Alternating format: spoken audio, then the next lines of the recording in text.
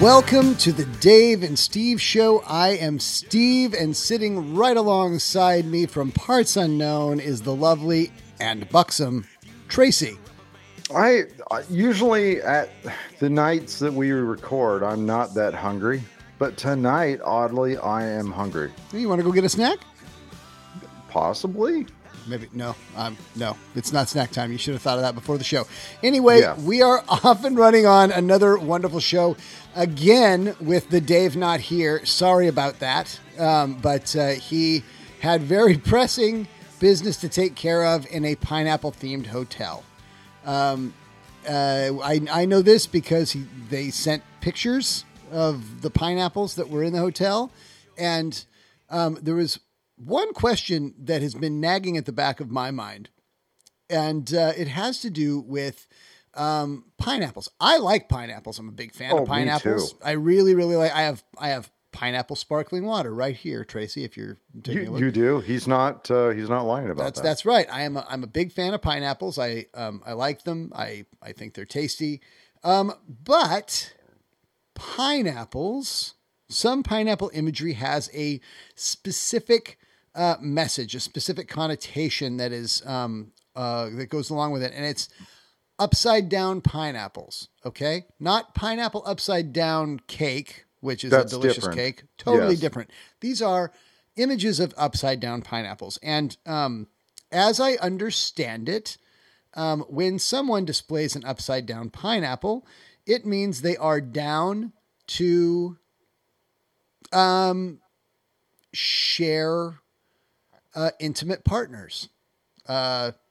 We call it swinging, and that's are you sure? Because Dave told me when he checked into the place where he was that he goes that it seemed to be upscale, and the valet, like they said they insisted on taking his keys, and they said, and we'll make sure you get another set of keys, and then they winked. And he thought this is because he's not used to staying in upscale places. And maybe that's just how it's done. Yeah. So that was one of those things. He was like, this place is pretty swanky is how he described it. Right. And I think another word for it is a lifestyle. They call it the lifestyle of, having multiple partners and open relationships and I don't know how that goes. But I'm excited that they're getting some time away and they're getting to do, fun couple things. And I'm excited to hear back on what their pineapple experiences were. Over their break. He's most certainly going to come back refreshed. Yes. I bet, and very puzzled as to why other couples are at his door knocking at random times. In bathrobes. So yeah, sending them away. Yeah. Hey, I can't. What? I don't know. They didn't have food. I don't have your keys. Check the front desk. It's going to be very puzzling for Dave. What's the people here? Why do people keep knocking at my door? Oh, that's hilarious. All right. Anyway, I'm sure they're having a wonderful time, and it did look like it was a really cool hotel, and that they're going to enjoy themselves. Can't wait to hear back. He's earned this vacation, but here Tracy and I we're just gonna take you through another fantastic episode. But tonight we have a very special guest. Tracy, would you like to explain who this guest is? Yeah, I was just, back on the what we fondly call our first edition of the Dave and Steve Show, but just before we closed the studios and put them in mothball for a decade, we had reached out to Paul Quinn. Paul Quinn was on Ace of Cakes on the Food Network, and he has been in lots of video games and has led a pretty incredible life doing a lot of different things in both TV, food, and video game industries. And we were happy to have him tonight for about a night, a really fun 30-minute interview that I know you're going to enjoy. I was very surprised at all the cool things that this guest has done, and it's a great interview. We're going to get right to it, so I'm going to go ahead and plug it right in, and then we will go to a brief commercial break, and you'll catch us right after on the Dave and Steve Show. Our next guest has appeared on the Food Network's Ace of Cakes, has appeared in video games. He has been a front woman in one of Seattle's most leading drag rock cover bands, Test Turbo. He's a frequent guest on the magnificent Metal Jesus Rocks YouTube channel and is the host of his own channel, Drunken Master Paul. It's with great excitement that I introduce a man I've known for about 20 years. Paul Quinn joins us on the Dave and Steve Show. Hey guys, how you doing? Thanks for having us. Yeah. Thanks for being on the show. Yeah. Usually, we do the applause usually, but when it's just Steve and I, we discover we're not really we're not aggressive enough with applause, so it comes out. I disagree, though, Tracy. I'm a trained percussionist, and clapping is one of those things that I have been. I mean, I can clap you through all kinds of notes, but that's neither here nor there. We have a guest. That sounded just a little bit dirty. I'm liking where this is going already. Yeah, you like that I have the clap? Yeah. That's right. Only if there's through notes. Clapping through notes. It's kind of like the brown sound, but it's like the seed sound. The clap. I'll play that song in the key of chlamydia. Thanks for having me on. This is great. I was super excited, Tracy, when you pinged me to have me come on, and I'm amazed that any one person besides me could list off those things that I've done. So that's one of those things that's about you that is always actually pretty interesting. So like we've had a lot of guests on over the years. Dave's not here tonight, but one of the things that like the three of us He's not here. Not the first time you've heard that, I bet. Dave's not here, man. Yes. He's either in Sweden or Seattle trying to connect to a Wi-Fi network called Cat Piss. Or is it cat peeing? I forget. But shit, is he in my garage? Hang on a second. How did he know my Wi-Fi? But people who do interesting things, have you ever just sat down and done an inventory of all the cool things you've done, or is just this all pretty much just a day in the life? Wow, I've thought about doing that, of going through and just making the list of all the crap that I've done through my life. Haven't done it yet. I think I'm a little afraid to. I don't know if that's going to make me feel really good or really, really freaking old. So I don't know. I'd like to do lots of different things. I call myself a life snacker. I'll just go to snack on this, going through the buffet. I'll snack on that, and have a meal every now and again. But mostly it's heading straight to the dessert bar and the open bar, and going from there. You're just pretty much a regular dude, and you don't make a big deal about all those things, but you're outgoing. And so it's funny to have you on a podcast, because back in the 90s, I was a guest on a show that you and Robert the Grump were doing on Talkspot.com. Now, for our listeners, they don't know what Talkspot.com was, but before podcasting was a thing, or even internet radio, Mr. Ken Williams had purchased, like with a fresh billion in his wallet after selling Sierra, started Talkspot.com, which is basically internet radio, where he was pulling talent from terrestrial radio and just building kind of this internet radio empire before even the technology was good enough to support it. And you and another listener, Robert the Grump is what we call him, but Robert hosted a show called Game Dive that was on weekends that got enough traffic that it crashed servers. Yeah, we did that. We're going to go down a huge rat hole here, because we were on it was first TalkSpot, and then it was WorldStream, and that was Ken Williams' project after Sierra. And as you said, he bought a building in Bellevue and turned it into a radio station, but it broadcast over the internet. And the crazy thing is that last weekend, I just got back from visiting him and Roberta with Metal Jesus. Oh, really? Really, really, really. And then you pop up. It's like, Sierra's coming back to haunt me. And we talked about this very thing, among other things, which we'll get into in a little bit. But yeah, he kind of had forgotten about it and said, I was on WorldStream. He goes, holy crap, you were a part of that? And he let me in on a couple of things. the burn rate of money was astounding. I think he said he threw like $27 million into it. And that was back in the time when that meant something. Yeah. Yeah. Well, I mean, yeah, he just went through the couch cushions and start a radio station. But he also said that they were paying for bandwidth, not like now where you just pay a flat fee. They're paying per minute or something like that. Right. But yeah, he had, as I recall, there were like 6 or 8 individual studios that we would go in, and every Wednesday night we'd go in and record our show. And I believe we were the longest running show. We ran for 16 months. Yeah, absolutely. It was. Yeah. And me and Robert Apsel would go on the air with Niemock, Dan Niemock, who was our producer.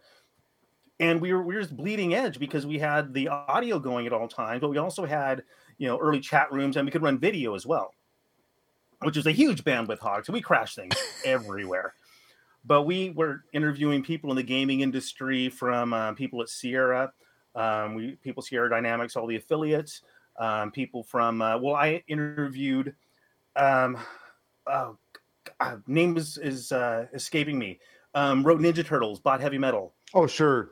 Eastman or Laird? Eastman. Yeah. Okay. So we interviewed him because he was working on getting Heavy Metal back together, and he at the time was married to Julie Strain. So I said, "Well, can we get Julie on the air?" Because Julie Strain, Kevin, you're cool and everything, but I talk to Julie if you don't mind. But apparently he said no, she's sleeping in the other room because she's got a photo shoot the next day. And I said, "Well, would you wake her up?" He goes, "Oh, hell no. She kicked my ass. Have you seen her?" So, yeah, we interviewed all kinds of people, including, we interviewed Gabe Newell when they launched Half-Life. Yeah. And that was crazy because 10 seconds in, I knocked my coffee into the console. Oh.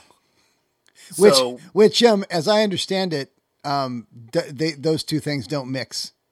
No, they don't. Which is ironically how Half-Life started. The game Half-Life starts with an accident. So, but that was good times, and it was a precursor to what we're doing right now. It really is. It's funny you talked about Gabe Newell because we used to rub elbows with him on a lot of these sort of traveling things, and even I've seen the website. I paid my subscription fee to see. Oh, thank you for that. That was high class elbow rubbing, but I paid my $5. It's worth it. But it's funny when we were talking about you and I had traveled. I wore my Drink Wisconsinably shirt tonight, but you and I had traveled to Wisconsin to show off one of the earliest editions of alpha stage Half-Life editions at a conference called Gen Con there in Milwaukee, Wisconsin. And you and I had something happen. One of our things ended up missing while we were there. Yes, indeed. I knew we were going to talk about this.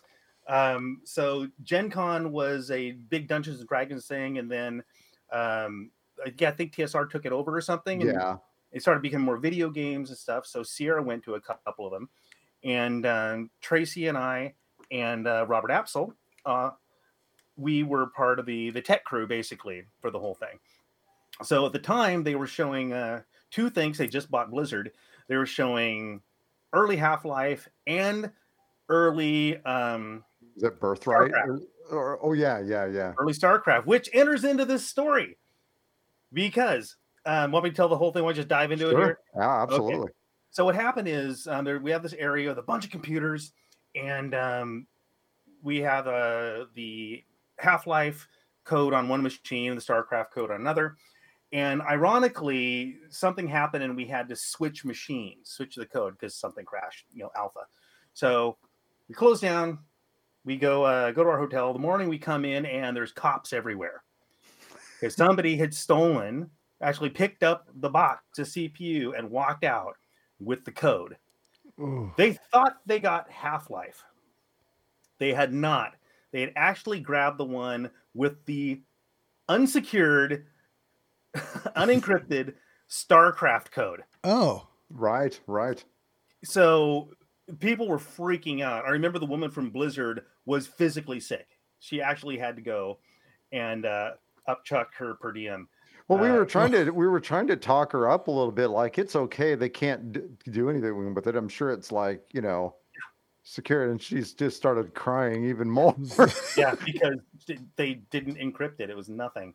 So my memory of that is, so we're all freaking out because it was kind of our responsibility. And you remember Officer Perry? The guy Yes, I interviewing us? remember Officer Perry. Yeah. So this guy was brilliant. Part of the Milwaukee's Best, interviewing us. And my memory is he had kind of a New York accent, but it's probably a Wisconsin accent. But New York is what I'm going to do here because that's my memory. And he was interviewing us and made us feel like complete schmucks in the best way possible. He would say things like, "So this code is worth what, $2, $3, $4 million?" And we're like, "Yeah." He goes, "And you just left it here." "I'm only asking. I need it from my report." And so we're feeling like 2 inches tall, trying to crawl underneath the carpet. And so another question was, and so did you have a cable tied down, locked down, or anything? And no. I said, so you just left it here with the 17-year-old kid sitting at the door guarding everything, and that was a good idea. I'm only asking. I need it from my report. The sarcasm in the "you thought that was a good idea," just a little. That's just a little twist of the knife. Old school pen and paper. Twisting Like he's probably not even making notes. He's just writing the word "dumbass" with arrows pointed at our faces. Absolutely. I need this for my story back at the station. Yeah. I need the details for my report to everybody that I ever talked to for the rest of my life. Oh my God. And there's nothing we can do because, first of all, we did not expect a Milwaukee police officer to know anything about the world of games and high tech and everything. And he's just hitting all these points. Like he knew how much it costs, why we should have locked it up. Was it encoded or anything?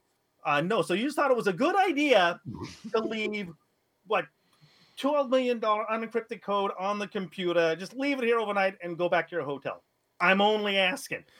I need it from my report. So he was right the whole time, and we felt like complete dipshits. Now, this is just occurring to me now. Did anybody check Officer Perry's trunk? Because if he knew all that, he's the only one in Wisconsin that knew all this stuff. And then he stole it and came back to taunt you, which is even, I don't know, but he probably still has it. It's probably in his trophy room. Yeah, he probably has the disc in his back pocket. I remember when it was eventually found. Right. Yeah, I heard something that it was eventually found. They don't know if it got copied or anything, but yeah, that was one of many stories of Gen Con. And I do remember, Tracy, us walking down the street and you just deciding you didn't like Milwaukee. Am I remember that correctly? Yeah, I had a fit in the middle of there was two things that happened there. We had long nights and long days, and so because Milwaukee, if you don't know, people have never been there, the taps run like hot, cold, and beer. Yeah, and so you get a little tired during the day. So I'd be kind of jacked up on no-dos to kind of stay awake during the day. And we were walking across one of the famous bridges in Milwaukee that was also a drawbridge. And that somehow in my head, a big truck had gone across it and the bridge was shaking incredibly. And I thought for sure the bridge was going up. And so I just started running. And I didn't warn anybody. So let you know, basically, if you're with me and you're in danger, probably I just run to save myself. Just there's proof of that. Yeah. Well, you would survive a zombie movie then, because sorry, fuck you, I'm out of here. That's right. I forgot about the bridge. So here's a question about when you've done like just other things, but how in the world? So like I lose touch with you for about 4 or 5 years, and then I discovered that you'd become an apprentice for Duff Goldman, and now like of Ace of Cakes fame. So right. Food Network, I've seen you like fabricate and make lots of things, including like futuristic mechanical Herc warriors and all kinds of things. How in the world did you begin building things from food? Well, you kind of already started. I just like building stuff. I like crafting things. I always have. When I was a kid, I would build spaceships out of balsa wood and popsicle sticks and stuff like that. Yeah, fly them around my house. But I was into cooking. I was into food, always have been. And when we lived in DC, my wife worked during the week, and I had a job at a motorcycle dealership, and I was off on like Monday and Tuesday. So I just had those days to myself. And so I'd watch Food Network, and a huge fan of Alton Brown, learned a ton of stuff from him. But then I saw the Food Network challenge that Duff Goldman was on. And I thought, well, he seems like a pretty cool guy, kind of fun. And then I found out his shop was up in Baltimore. And I'm kind of looking for my next thing to do. So I shot him an email just out of nowhere and said, hey, I'd like to come up and play, blah, blah. He's a huge smart ass. And surprise. And he wrote me back and said, dude, come on up. Every day I get emails from snot-nosed kids who just want a free ride, but you seem to just want to come up and play. So come on up and let's talk. So I did. I thought it'd be a ton of fun. So I drove up to Baltimore. And the day I met him, he was on the phone. So I was waiting a little bit, and he said, hey, how are you doing? Good to meet you. And super good guy. What you see Duff on TV, that's Duff in person. So super cool. And I said, why isn't Food Network giving you your own show? And I was literally just on the phone finalizing the deal. So he literally got the show the day I met him. And then a month later, they started shooting. And I was an unpaid intern there for a while. And that's how I learned to do cake sculpting. I'd us up on Friday nights and make a bunch of cake because they did everything on Friday night and then drive home at 2 a.m. I mean, so a lot of people. So you had for a time had run Jet City Cakes in Seattle, and we're doing like a lot of these fantastic kind of corporate and big deal cakes in the Seattle area for a while. What was that like? What kind of stories do you have there? Well, that was obviously that was after we moved back from DC. Mm-hmm. We were kind of done with DC in that area, so we moved back and we started Jet City Cakes. And that was really interesting because we started a high-end cake business right in the middle of the I almost said the redemption, but that's the not Great right. Recession, yeah. The recession, the Great Recession, thank you. Yeah. And so it was interesting. Fortunately, we were working out of our house, so we didn't take too much of a bath on it. But that's when I started doing my own stuff, and that's what landed me my own shows on Food Network doing the challenges. I've done 3 of those. But I think one of the best stories on Jet City Cakes is I was friends, still am friends with Jeff Lane of Sierra fame, who went on to work at Valve. And so I contacted him because I just wanted to do a weighted companion cube cake from Portal. And I just wanted to do one. A client had asked me for one. I made a wee one. And then I said, I want to do a big one. And so I called him and said, would you guys like one? And he's like, I don't know. But said, tell you what, I just want to do one anyway. So he set me up to bring this thing to Valve unannounced, completely unannounced. Right. On a Thursday. And he wasn't there, the bastard. He hung me out to dry. So I show up in the lobby with this big ass cake. It was like 2 feet on a side, a weighted companion cube cake. And I show up in the lobby and go, hi, I'm here to deliver this cake. And the receptionist, what the hell? Jeff Lane told me bring it here, bring it to the lunchroom, right? And I just completely just bolted my way in. Didn't ask permission. I said, no, I'm going here. And went in, and the place just went up for grabs. They had no idea what was going on. They loved it to death. One of the designers came over, and he said, where did this come from? I said, it's just courtesy of Jet City Cakes. Love your stuff. So we just waltzed into Valve and handed them a cake. I think there's a object lesson in there that if you come with things that people want, you can pretty much get in anywhere. Yeah, pretty much. It works with cookies too, by the way. Yeah. They open a lot of doors. They're like master keys for a lot of different things. So that was interesting. Tracy told me about Midnight Cookie Company, and that made me think of this small town I lived in Kansas, Lawrence. They had a beloved frozen yogurt shop there. And one day that was out of business. And what moved in there was a cookie delivery service. So I'm like, okay, well, I'm going to go in. I'm going to buy a cookie. So I walk in and they have a single like dinner plate of a few cookies in their giant display case, right? And I'm like, I'd like to buy a cookie. And the person behind the counter looked at me and said, let me go talk to the manager. And they went back to, and as soon as they said, let me go talk to the manager, I said, oh, they don't deliver cookies. They deliver marijuana. All over town. That's what exactly this business are you is. implying here? Yeah. I told that story so that I wouldn't have to ask that question. Paul, I'm not asking you if you're doing that. I went in there wanting a cookie. I wanted cookies delivered to me. And that was a dream that was stolen from me. I need to hear from the man that's going to make my dream come true. So in the Seattle area, I should say. Yeah.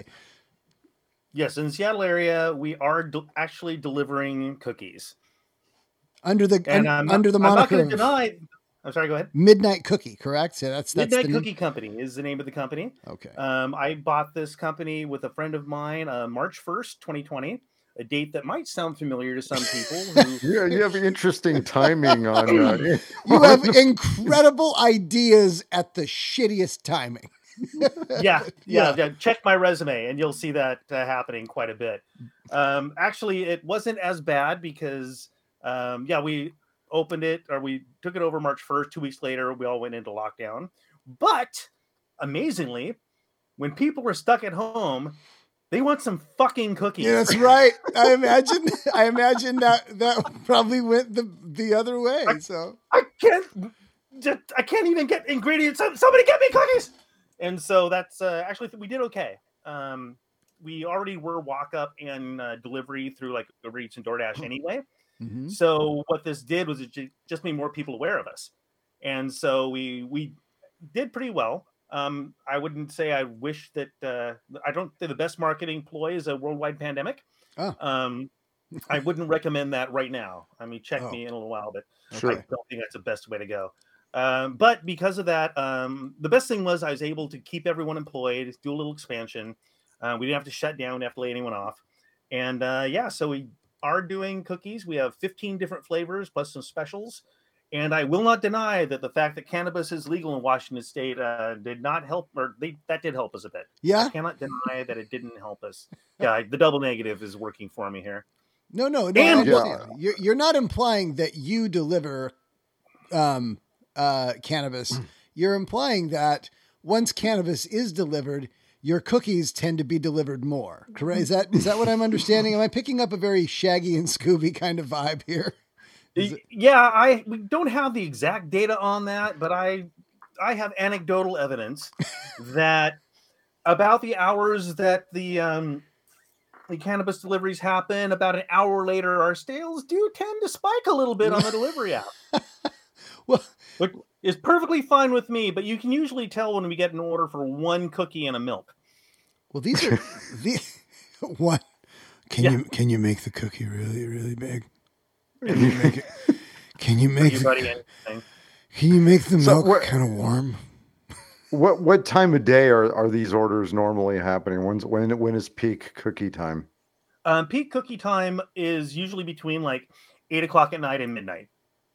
That's when the cookie sales spike. That's when the cookie munchie hits me pretty hard. Yeah. I'm not denying. I'm a little concerned about knowing this now. Because I'm looking at your cookies right now, and this is. I didn't think you had a camera there. Wait a second. So, I did a lot of show prep. So, I was looking at them a lot too. And the Fruity Pebbles one is that could be a weakness for me. That's an amazing cookie because we got most of these recipes when we bought the company, and that was one of them. And my first thought was, what? That's the stupidest idea I've ever heard. Fruity Pebble cookie, this is a dumb cookie. And then you try one. And then like, oh, sweet mercy. They're really, really good. And that's exactly the one that we sell a lot of let's say after hours.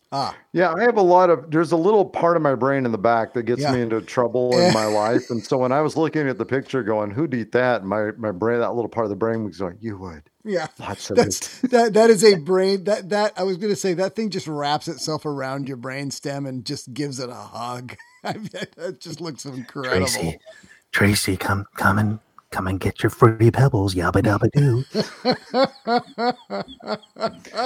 Bam, bam. So, okay. So again, you had said like you've been on the Drunken Master Paul YouTube, and you've been playing with that for a while. And it's kind of funny. Like you toy with a channel that a lot of people would enjoy having with the type of audience that you have and subscribers. And this is very much a second and third kind of thing for you where you keep up to date. But I'd seen you'd done holiday drinks, a lot of holiday drinks and a lot of drink specials. And you have spent time as a bartender for sure, haven't you? Yeah, a long time ago. At the only place I was an official bartender was at Sea Galley Restaurant in Kirkland at Totem Lake. Right. And that was, it was the best of times. It was the worst of times. I was young and stupid and made of rubber and magic. So that was fun. But it's other than that, it's just been little places here and there. I wouldn't say I've actually been a full-time bartender anywhere. I'm kind of self-taught. I do have my master license, so I can go bartend if I want to. But yeah, the Drunken Master Paul is a name that Jason gave me, Metal Jesus gave me. Because I like to drink, like to make cocktails, and I'm also a martial artist, so it has that Jackie Chan Drunken Master connection as well. So yeah, it's been a ton of fun to do my channel. I was just starting to put a little more love into the channel and do more stuff. I was streaming on Twitch for a while, and then I decided to buy a cookie company, and that kind of sucked out my brain. But I want to get back into it. It was one of the reasons I was excited that you contacted me, because I've got the company to the point where I can actually have some time. I've got people for that when something goes sideways or to manage something. You know, I can pay people for that. And so, yeah, I'm super excited to get back into just running my mouth at people and they're pretending they enjoy it. Well, I find it, for me, it's comforting to see you because you look well and you look energetic and happy. Thank you. And those are the things I wish for you very much. And so it's drink to that. Yeah, very good. And so, yeah, we're all drinking to something tonight. That's for sure. We're recording this on St. Patrick's Day. So that's right. That's right. A quick aside, speaking of St. Patrick's Day, do you remember there's one St. Patrick's Day at Sierra where I decided to answer my calls with an Irish accent? Yes. Yeah, that lasted about 3 calls because people calling tech support just aren't in the fucking mood, okay?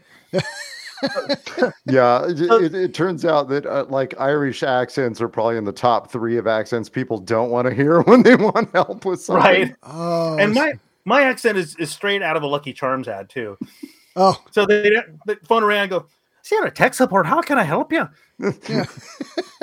and all I want to say is just go ahead and make a fucking boot disc a great git. So that last, I didn't actually say that to a customer, but yeah, that did not last heavily implied. You try turning on and turning off your machine. You try plugging it in, unplugging it, plugging it in. You just plug it. Just keep plugging it. Yeah, I imagine those calls were absolutely. Yeah, and they weren't in the mood. I imagine. Yeah. No, we had to get the calls done within 7 minutes. So stringing it out with a funny accent really wasn't. You know what? Now I'm getting flashbacks. You gotta celebrate, man. It's a holiday. Well, do you remember the prank that I pulled on Howard? Howard Carson is a great friend of ours and was total goofball, total music head. Do you want to hear it? Yes, absolutely. Okay, this is one of my great all-time pranks. All time. So when we were on the tech support Sierra, our calls were timed, and we had to hit certain call times. Otherwise, we got in trouble. And there was no 800 number, so the people calling were paying for the long distance calls. So it had to be quick. And if you picked up a call and if they hung up immediately, it was called an abandon, and that was really bad. So what I did was I recorded the sound of the phone ringing, which is like a boop. I recorded that sound. And then I went on Howard's computer and I replaced certain events in Windows with that sound. And completely accidentally, I couldn't do it in stereo. He had two speakers, and I wound up putting it in the left speaker, which is right next to his phone. So he would be sitting at his desk between calls, and the phone would go boop, and he would look over to pick it up, and there was no call. There would be a little indicator of a call, and there was no call. And that would happen, 3, 4, depending on the event. I didn't put on all the events. And so he was going nuts. Look, is a call in or not? And he picked it, hello, and no one there. And I'm 2 cubes down from him. I hear, hello. And I'm trying not to piss myself. So then I got our boss, Doug, in on it. I had him fake Howard's stats that he had 1 million abandoned. And so when he walks over, I'm watching this, and they go, Howard, what the hell are you doing? Are you just hanging up on people? I mean, you've got like 25-30% abandons here. What the hell? We have to let you go if this keeps up. And Howard's freaking the hell out. I'm not doing it. The phone is. And then he heard it once when he was on a call, didn't know what the hell was going on. So finally, this guy is a mess. He's a complete mess. So I finally took pity and I walked over and I said, Howard, what's going on? I goes, man, I don't know. I'm going to get fired. I mean, there's something wrong with the system. Nobody believes me that my phone keeps ringing and there's nobody there. I said, really? Well, what have you tried? And I went through a couple troubleshooting steps and said, hey, I got an idea. Just type in your search record.wave. It was, okay. You type that in. Oh, there's a file there. So play that just in case. What are you talking? Just try it. Boop. And there's this look in his eyes of complete betrayal and utter admiration. I love seeing that combination. It's an amazing combination. Yeah. And he was so pissed at me, and he was so impressed that we pulled that off. It's an amazing thing when Dave, of course, worked at Sierra too, and it's even when we were working there and in touch with Steve, it's amazing. The place was hard to relay stories about. It's hard for people to understand that this actually existed. And it's quite funny when you and Jason Metal Jesus had talked about kind of your origin stories from Sierra and a lot of these old stories on like about a year or two ago, right, on a show. And that it was one of the things that was amazing to me is that so many stories were like unbelievable today. They're not believable. And there were so many, like that place, like curated some of the biggest jackasses on the planet to all work in the same place. And we have things like, this show and so many YouTube channels and all these things that came out of these people that worked there that were just all entertaining ourselves and each other all the time. It's amazing we got any work done. Oh, absolutely. The calls were absolutely secondary to the other kind of shit you're calling there. Absolutely. In fact, as I mentioned, we were just down talking with Ken and Roberta and talking about the old Sierra days. And there's going to be a video coming up very soon on Metal Jesus' channel. It may be out before this airs, but a brand new interview with those two. And we talked about exactly this kind of thing. It was kind of like the Wild West back then. Nobody was doing this before. Nobody was doing support like this on this scale. Absolutely. Ken was really, really adamant that we took care of our customers. He had a 30-day no questions asked return policy. You could just send it back to Sierra, not the vendor, because he didn't want the vendor to take the hit. So we took the hit. That was his mentality. And you wouldn't have that today. No. Nobody takes responsibility for anything. And you didn't have to, they didn't even have to like it. There were a lot of unopened boxes. Ended up coming back. Well, we talked about Phantasmagoria, which was a huge game. But the problem was you could play it in 20 hours. And so people would play it and then just return it within the 30 days. So we had stacks of these things. But it was nuts. You're right, though, because we were the bad boys. We were the ones that got away with a ton of stuff. We threw tech support through the best parties. Absolutely. Yes. And they used us as we were the beta testers. We were, they needed actors for games. We would step up. So it was a good time, and because of that, it was really kind of more of a family atmosphere. I mean, with the people we like, there were some real shitheads in tech support that we didn't like at all. But there's everybody. You need someone to hate, right? You Right, absolutely, and they provided those people too. But yeah, you're right. We wrote for magazines. We were acting in doing voiceovers and all kinds of things for the company, because it was run like a little bit like a mom and pop outfit, even though it was a company that eventually sold for $1 billion. That's with a B. Yeah. And it's funny when you talked about Robert Absol. Somebody had a picture of me and one other person, and they had drawn these like large like lightsaber penises on us, and because that's what you do during like break time or even work time there. Why not? And so they went ahead to send it to Robert Absol. So his alias is Robert A, but they ended up sending it to Roberta Williams instead. So it was kind of funny. I run into Roberta. I was having lunch with my mom in Kirkland, and I had run into her there. I should really watch where I'm going, but I had run into her. What club are you going to? Yeah. So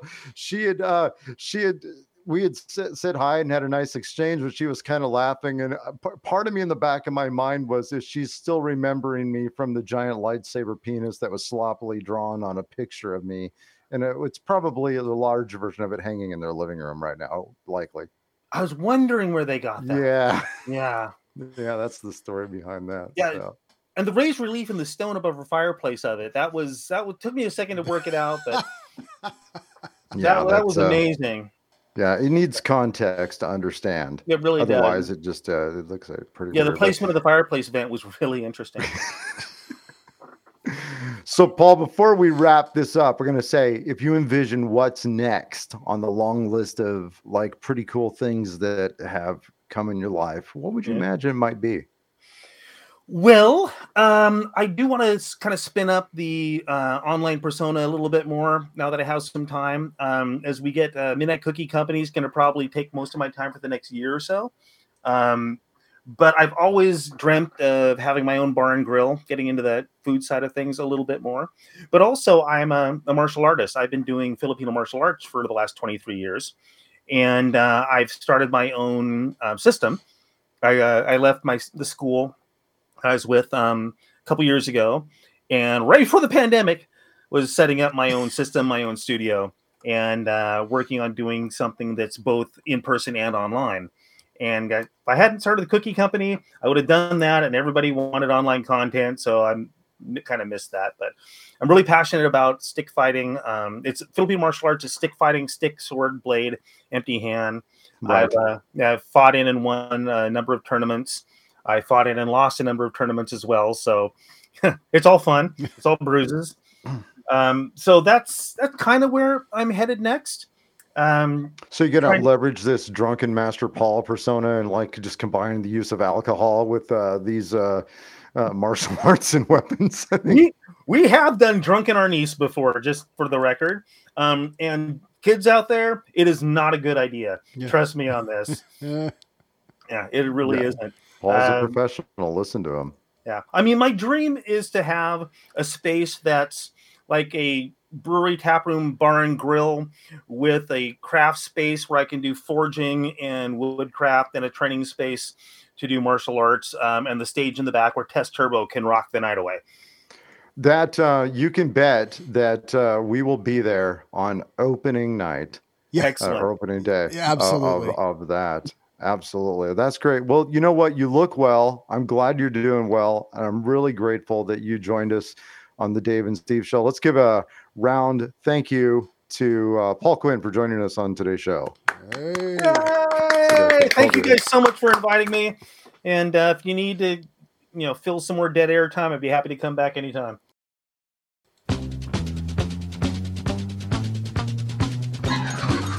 Everybody knows you get the best deal at Larry's. If you're looking for great value and a good steak, Larry's is the place. We got new inventory coming in on Monday, so all these steak dinners have to go.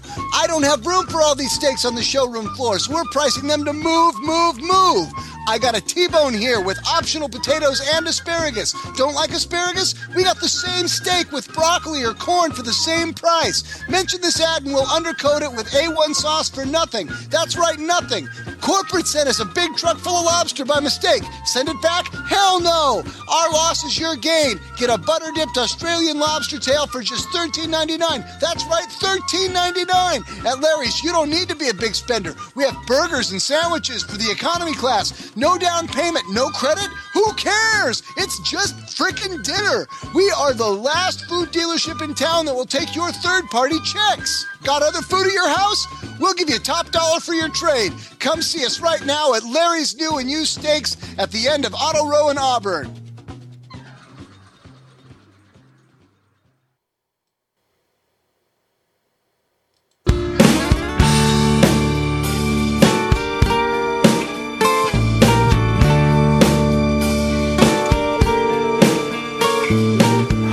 Above the mucky muck castle made of clouds. Professional development speakers. You know them as people who make it their personal hobby to tell you how to think differently. They march into a conference, usually with books in tow, where they are unlocking the secret to some life hack that will change your thinking forever. They will say things like, "If you are not now here, you are nowhere," and pause with a smirk while you sit and contemplate that nowhere and now here are the same letters except with a cleverly inserted space. Wow, brilliant. I can't wait to buy that book. But seriously, what's the difference between these speakers and a drunk person at a bar who begins all of their sentences with, "I'll tell you what your problem is"? Now, while there's almost no distinction, the main difference is you're not pressured to buy the drunk person's book when you come back from the bathroom. This has been Tracy's mic drop on Conference Keynote Speakers Minute.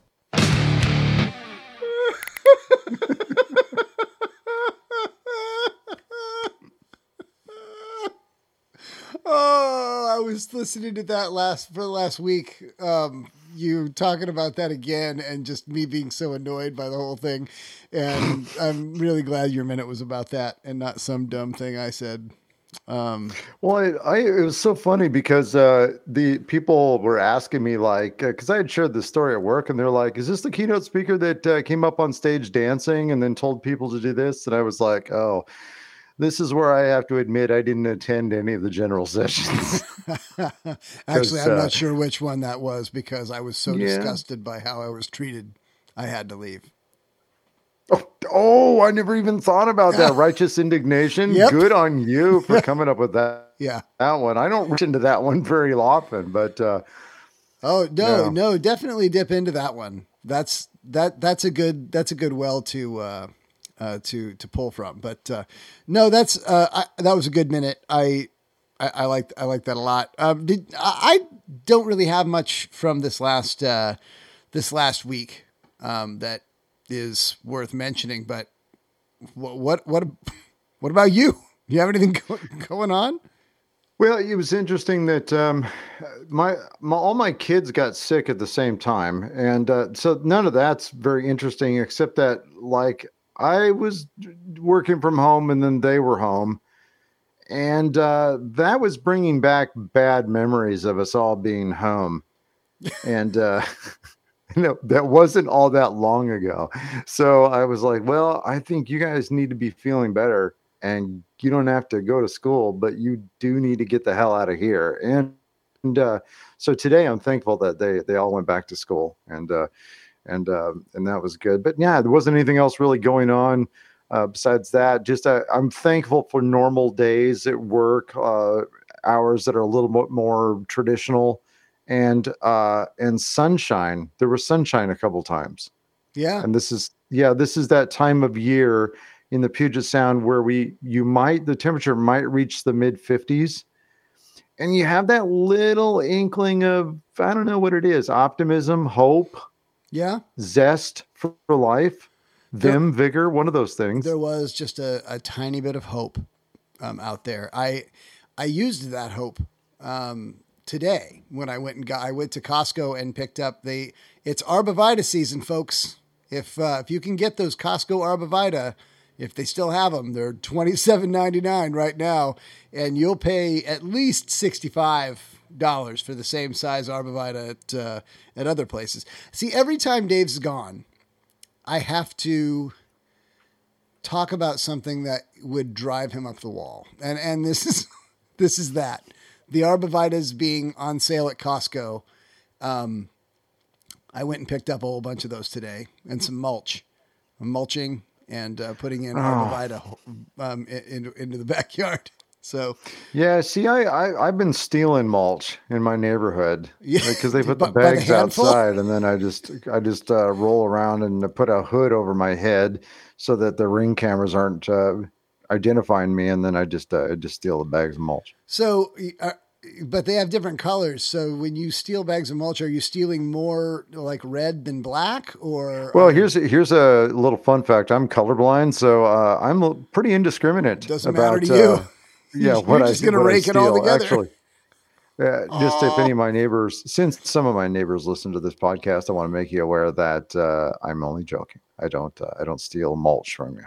No, he's not putting it on his own yard. At least he's fencing that mulch across borders. But I will put a box of heads by your garbage can, but I will not steal mulch from you. I think we've been pretty clear about that. It's like a good neighbor. That's excellent. So, you know what? I think it's just about that time where we listen to some headlines. How's that sound? Sounds great. All right. And now, straight from the Dave and Steve Show news desk in beautiful Anytown, USA Plaza, it's Tracy Green with this week's headlines.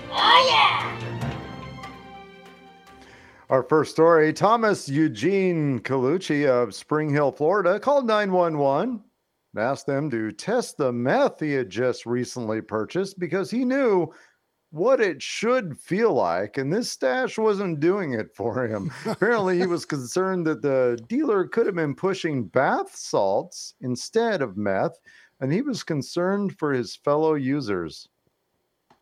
So, do you believe that this person knew that they were going to get popped for having a controlled substance? Or, I mean, did they? So, there's a lot to unpack. Yeah, here. There really is. There really is. I mean, I love the fact that they're concerned that the meth, it could be dangerous. It is, even if it's just the meth that he was expecting. But yes, you know, not without its own dangers. Yeah, it's like, what if somebody that's allergic to bath salts thinks this is meth? There's not a proper label on this. This is where there needs to be some third-party quality control, I think, for sure, that could where he could call a 1-800 number and so perhaps a politician could send him a home test to test if it's actually methamphetamines. Yes, that sounds like a very good use of our tax dollar. Hey, rate that meth. So tell me, is there anything else to this story? So Colucci told the deputies he wanted his meth tested, but he did not want other people to purchase fake meth from the man who sold it to him. The sheriff's office said, adding that he wanted deputies to put the person in trouble for selling dangerous drugs. So a deputy performed a field test on a sample of the substance from each of the baggies as requested, and both baggies tested positive for methamphetamines. Okay. So maybe he got a generic brand. Yeah, people say they can't tell the difference, but you can. You really. I used to fill that with the cereals that came in the bags at the bottom. Uh-huh. Yeah, it's so I mean I kind of understand at some level what this guy is dealing with. This just doesn't hit right. You know what? It just doesn't hit. I don't know if I'm having an off day or something, but you know what? I think I do need to call the cops on this. I need to alienate every dealer that I want to use. And you know what? Maybe this is his rock bottom or their rock bottom. I don't know if it's a man or woman, but it's their rock bottom, right? This is, meme worthy at least. Rock bottom may look like this. The cops then arrested Colucci and charged him with possession of drug and drug paraphernalia. Do you believe he was surprised when that happened? I'm going to say 50-50. You're 50-50 on that? It's like, what? Oh. Yeah. Oh. There's like, when you just are slow to figure it out and you're like, oh, yeah. Oh, dang. Did not think this through. Well, about the meth. But perhaps this will help him be able to just identify more quality methamphetamines. Yeah. Okay. So our second story, the Rock and Roll Hall of Fame has rejected Dolly Parton's request to reject them when she asked them to pull her nomination. The country legend wrote Monday on social media that although she was flattered and grateful for the honor, she was concerned that her presence on the ballot would split votes. And I don't feel I've earned that right, she wrote. But after a few days of radio silence on the matter, the organization confirmed on Thursday that she will, in fact, remain on the ballot, in part because voting is already well underway. That's interesting. I love Dolly Parton. I think Dolly Parton's fantastic. In fact, I read an article saying, hey, why do we expect so much from Dolly Parton? Like, aren't we setting her up for a big fall if for some reason something comes out that's slightly unsavory about her? But she genuinely is one of those people out there in the world that I really just like. I admire and, but at the same time, I feel like the Rock and Roll Hall of Fame, if she doesn't want to, if she doesn't feel like she deserves to be in the Rock and Roll Hall of Fame because her, songs don't track like a rock and roll album. She said she wants to make a rock and roll album. That's really cool. But yeah, I read that recently, and I'm wondering what that would sound like. She did actually kind of cross over into pop. I mean, she was at least crossover in some ways. Yeah, I absolutely agree. I think 9 to 5 definitely has crossover appeal. Even like Jolene has some crossover appeal to me. I feel like it has a little bit there, but also like she did some, I think she recorded a Collective Soul song, and that might be 25 years old, that maybe that's. Well, help me remember, did Johnny Cash ever end up in the Rock and Roll Hall of Fame? I imagine he is. I imagine he is. And that's because he started out at a time where the lines between rock and roll and country were so blurry. You wouldn't even let it drive on the road without corrective lenses. So I don't know if that joke makes sense, but we're going to go back and listen to it again. see if it flies. We'll just test that with the test audience and see how they. We'll just see how many laugh. We'll just run that through the marketing machine. Anyway, I'm almost certain he is in the Rock and Roll Hall of Fame. It seemed to me like rock and roll was really a bit more of a vibe than it was always about like music. And it's I think when we had Wrench on, and his opinion was that for a long time, like the Rock and Roll Hall of Fame did not let Kiss in, and he felt like that made them illegitimate in many ways, simply because that rock and roll was about, a vibe and an attitude, as much as it was about anything else. And so, so I don't know if Dolly doesn't want to be in there. I mean, what do? You gonna fight with her? I'm not fighting with Dolly Parton. I think she has a very, good argument.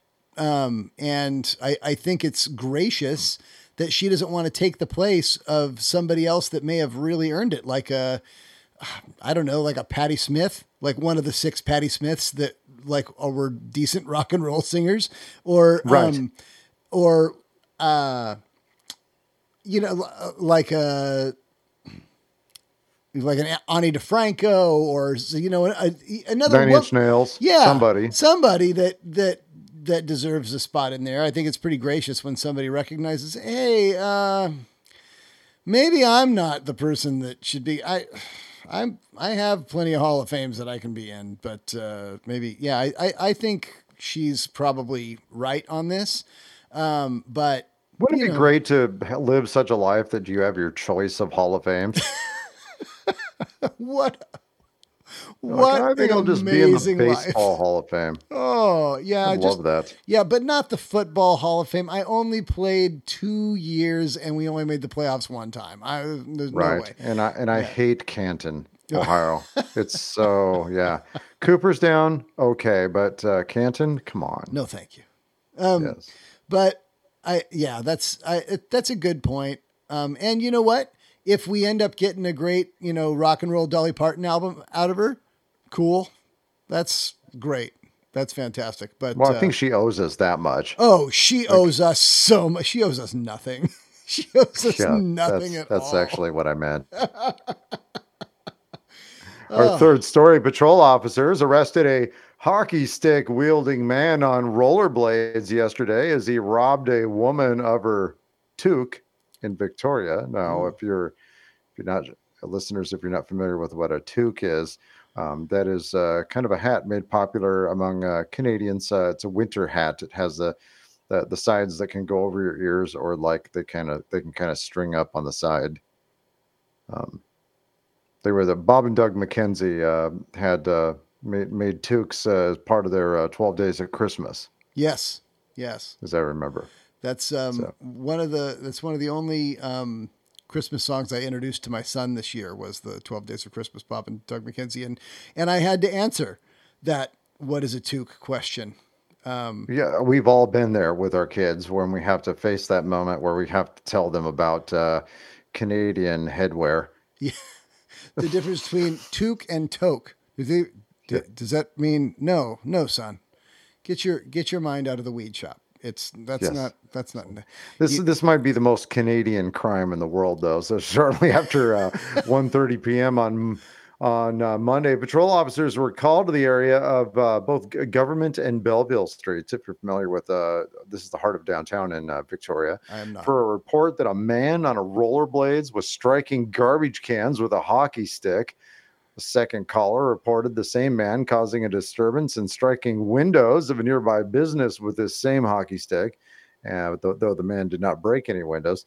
As officers were en route to the call, the third person reported that the hockey stick wielding man on rollerblades chased a woman on the sidewalk, and then the suspect approached the victim from behind, pushed her from behind, and stole her toque. The suspect fled the area on rollerblades. The victim was not injured in the incident. This might be it's definitely a huge affront to all things Canadian, right? I mean, you're supposed to keep your stick on the ice, not on the garbage cans making noise. You're rollerblading and you're not ice skating, right? You're using wheels as blades. Maybe that's allowed in Canada in the off season. But it could be, yeah. This person should get 2 for instigating, right? For sure, 2 minutes for instigating. Grand theft toque, yes, is pretty terrible for a Canadian. So that's I've tried to reach the local municipality there on Vancouver Island. I was unable to find out like what law specifically this person broke, but I'm pretty sure stealing someone's toque is the death penalty. It's a capital offense. We should ask our Canadian listeners to weigh in on this, because first of all, I feel like too many Canadian stories. I don't want them to think that we're pandering to them, trying to give them more Canadian content that they care about. I believe that this is a news story that the world will care about. I think so too. Yeah, we're definitely not pandering, but right. Any Canadian citizens that could shed some light on what this really, what kind of trouble did this person get themselves into? Because in the United States, this is nothing. But this is probably a multiple apology sentence. Definitely written too, not just like right. Yeah, not short, just like improvisationally or spoken to a magistrate. No, this is going to be handwritten. Definitely. Yep. So. Okay. So Canadian listeners, we'd love to hear from you. Yes, please. And that email address is thedaveandsteveshow@gmail.com. Yep. And thank you for listening. I think it is. I think that's what it is. That is what it is. Absolutely. So that's the news, Steve. Well, thank you very much, Tracy. I appreciate that. I would like to once again thank Drunken Master Paul for being with us tonight. He was great, wasn't he? It was really wonderful to get to spend some time with him, learn about his amazing journey through life, and then go to his next venture of bar, martial arts studio with a live music stage and makers station like Forge. And I want to see this. I want to see this place. So I don't want him to close down his cookie delivery business that I learned is in my backyard. So no, thank you on that. But I definitely want to see him open up this next step. Definitely. And so I'll by the next show, I'll be probably talking about the fact that I had cookies delivered to my house. That's going to be happening probably after the show. I don't have to admit that it's tonight, but yeah, don't admit it. Yeah, you don't have to admit. Yeah, I admit so anyway, nothing. All right. Well, we had a great time on the show, and Tracy, do you have anything else that you'd like to add? I sure don't, but I'm looking forward to Dave getting back. He's got a lot of splaining to do. Yes, he does. Yes, he certainly does. And I hope all our listeners had a great St. Patrick's Day. Yes, I do too. So for Dave, for Tracy, and for myself, Steve, we will see you next time on The Dave and Steve Show.